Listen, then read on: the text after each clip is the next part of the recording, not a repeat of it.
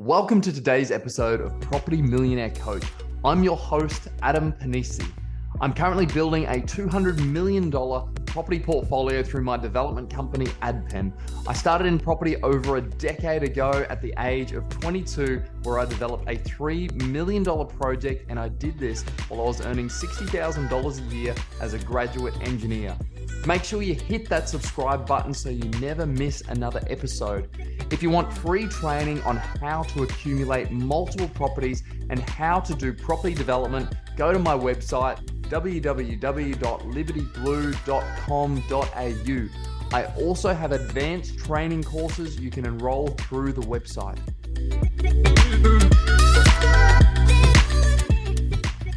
In this episode, I'm going to talk about where interest rates are going in 2023. My name is Adam Panisi. I've got a couple $100 million of my own property development projects. I've been investing and developing property for 12 years. And over that time, I've learned a lot of things which I want to share with you. One of which is where I think the interest rates are going in 2023 based on what's happened, where some key statistics are leading us at the moment. So number one is inflation. Everybody's watching where inflation is going. It looks like it's peaked and it's coming back down the other side. So that looked like it happened in July actually, but then it sort of spiked again briefly after that. But it has looked like it's peaked again. And if you just have a look at the rest of the world, their economies are contracting. When I'm talking about especially America, China's contracting. So with all of that happening, I think inflation has peaked and it is coming back down the other side, which is a really great thing. There are some considerations that you do need to have as well on top of that. And they are that we are a country outside of the US and outside of the UK, and we're far away from all that stuff.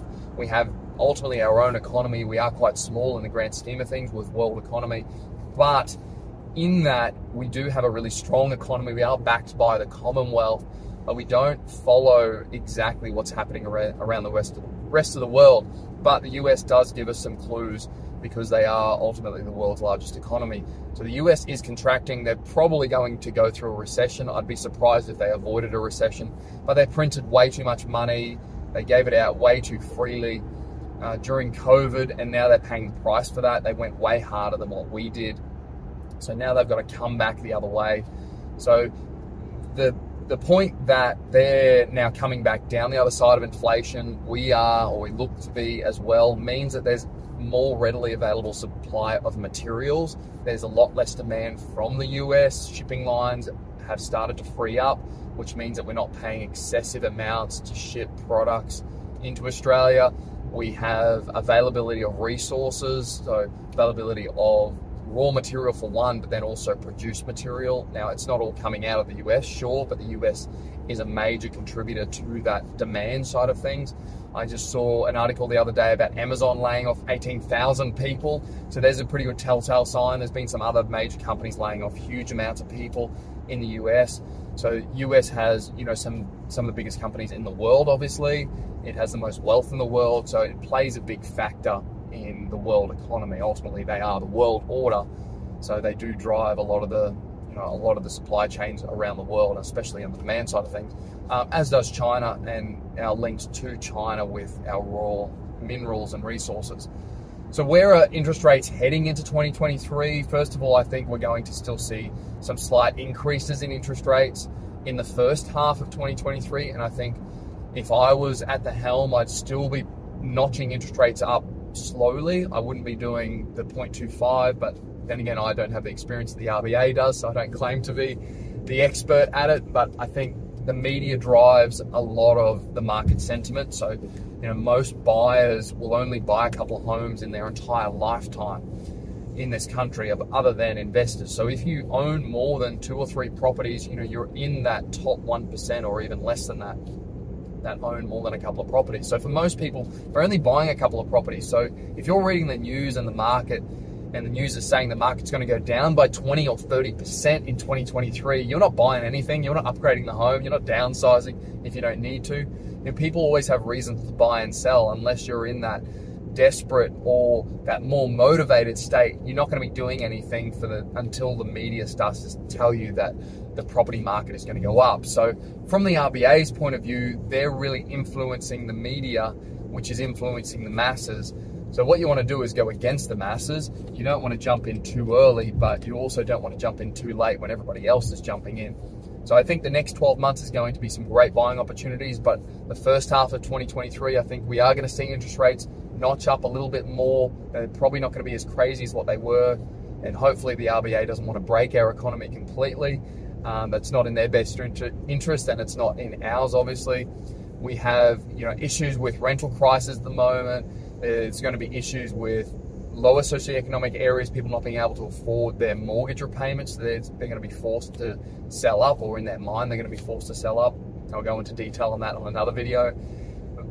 But for the first half, interest rates are going to notch up, so there's going to be some more pain before they then come back in 2023. I don't think there's going to be much more interest rate pain into 23, but the back half, I think they're probably going to bring it back by maybe 0.25, maybe half. And they've done that, they've gone hard on purpose to tame inflation. It sounds a bit crazy about them going too hard, but they have to bring inflation back down, because people are just spending silly amounts of money, and people are sitting on a lot of savings. If you're not sitting on savings, you're in the minority. But as a country, we are sitting on a lot more savings than what we were pre-COVID. So we're a lot more cashed up. Most people have gone through a spending spree. So if you're in the market for not only a home, but also the other toys, people are going to be probably selling, their boats, jet skis, cars, all of those markets that were hyperinflated in COVID or post-COVID, they're all going to come back down to some sort of normality, which I heard a really wealthy guy that I know and talk to regularly tell me that if something doesn't make sense, it doesn't last. And that one line I thought was a real classic. Like, you don't have to be an absolute genius, but if something doesn't make sense, so if you're buying a secondhand car and it's more expensive than a new car, for example, or the price of a secondhand car has gone up by $10,000 or $20,000, that doesn't make sense. In history, if you look back, that hasn't ever happened. So, if it doesn't make sense, it's not going to last. And those intangible items like cars, boats, jet skis, they don't appreciate in value. They're a liability. They're definitely not an asset. So all those people that have extended those themselves, yes, they're going to be feeling the pain if you've extended yourself on, a 90 or 95% LVR loan, and, it's the absolute maximum you can afford. Well, when interest rates rise and you're earning the same amount of money, then sure, you're going to feel that pain. But, even if you're in the rental market, if rents go up, you're still going to feel, equally the same pain if you're paying rent. So, it's same whether you own a mortgage or you rent.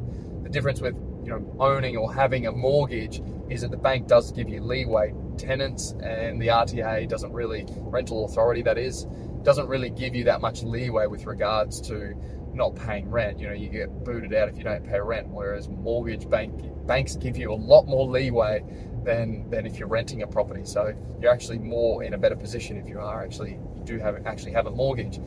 So in 2023, I think we are going to see maybe another 0.2, 0.3% increase in the first half, and then we're just probably going to see 0.25, 0.5. That's my crystal ball. I think that's where we're headed for, and I think a lot of people are going to be scared in the first half of the year, maybe even a little bit longer, until interest rates start coming back. And if you are in the market to be buying property, I think there's going to be some awesome buying opportunities to come about in 2023 in terms of the property market. But don't just think you're just going to buy blindfolded by anywhere in Australia and it's going to go up. There's markets within markets, but overall, a lot of that market sentiment is really driven by Sydney and Melbourne. If you have a look at other markets around Australia like Perth, Brisbane, Adelaide, they've all gone up in the last 12 months, whereas Sydney and Melbourne overall have come back. But, even within Sydney and Melbourne, there's still, plenty of suburbs in those capital cities which have still experienced growth. Even Brisbane, I saw some stuff in the media about Brisbane and also Sunshine Coast. I own properties in both of those locations, and negative media articles talking about how Brisbane's not come back down by 5% or whatever it is, or 10% in the last 5 months. The properties that I own in those areas have actually done the opposite to what the media is projecting or portraying. So I'm not sure where these areas are going down by 10%. but the areas I'm in have actually gone up by 5 or 10%. So if mine have gone up, it means somewhere else has gone down by 20%. So you don't want to be in those areas that are going down by 20% while somebody else that knows what they're doing like me is in areas that are going up by 5 or 10%. You know, there's a big differential there. So yes, interest rates are going to go up a bit more. Yes, they're going to come back down in the later half of the year. Yes, there's going to be some really good bargains to be had in 2023 in the property market. But if you're going in and buying blindfolded, you're buying 1 or 2 properties and you're doing it off a whim, yes, you might get lucky, but chances are, you might go the other way as well. And you might be on the tail end of that downward projection where the property or the properties in that area might be still in decline, and you don't want to jump in before it bottoms out. But hey, you can't time the market exactly right. No one ever has a crystal ball, but you've got to be in the market. So you've got to be, one, buying enough property so that, if you do time the market, not exactly, you've got multiple properties performing at different rates around, different parts of Australia or even different parts within the capital city. But then second of all, you do need to get educated to be able to do it and buy property in a location. And I'm not talking about going to one of the Spruker conferences where they sell you a property or they say this area is going to boom. That could be hit or miss depending on which Spruker seminar you're going to.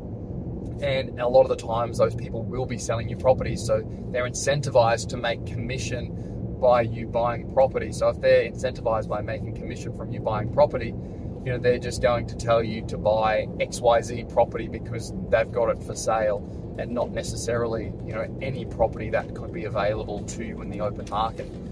So that's my take on interest rates in 2023. If you like the video, please let me know. Otherwise, if you've got any questions or comments, please put it in the comments section, and we'll see you on the next one. And like and subscribe the video for more like this.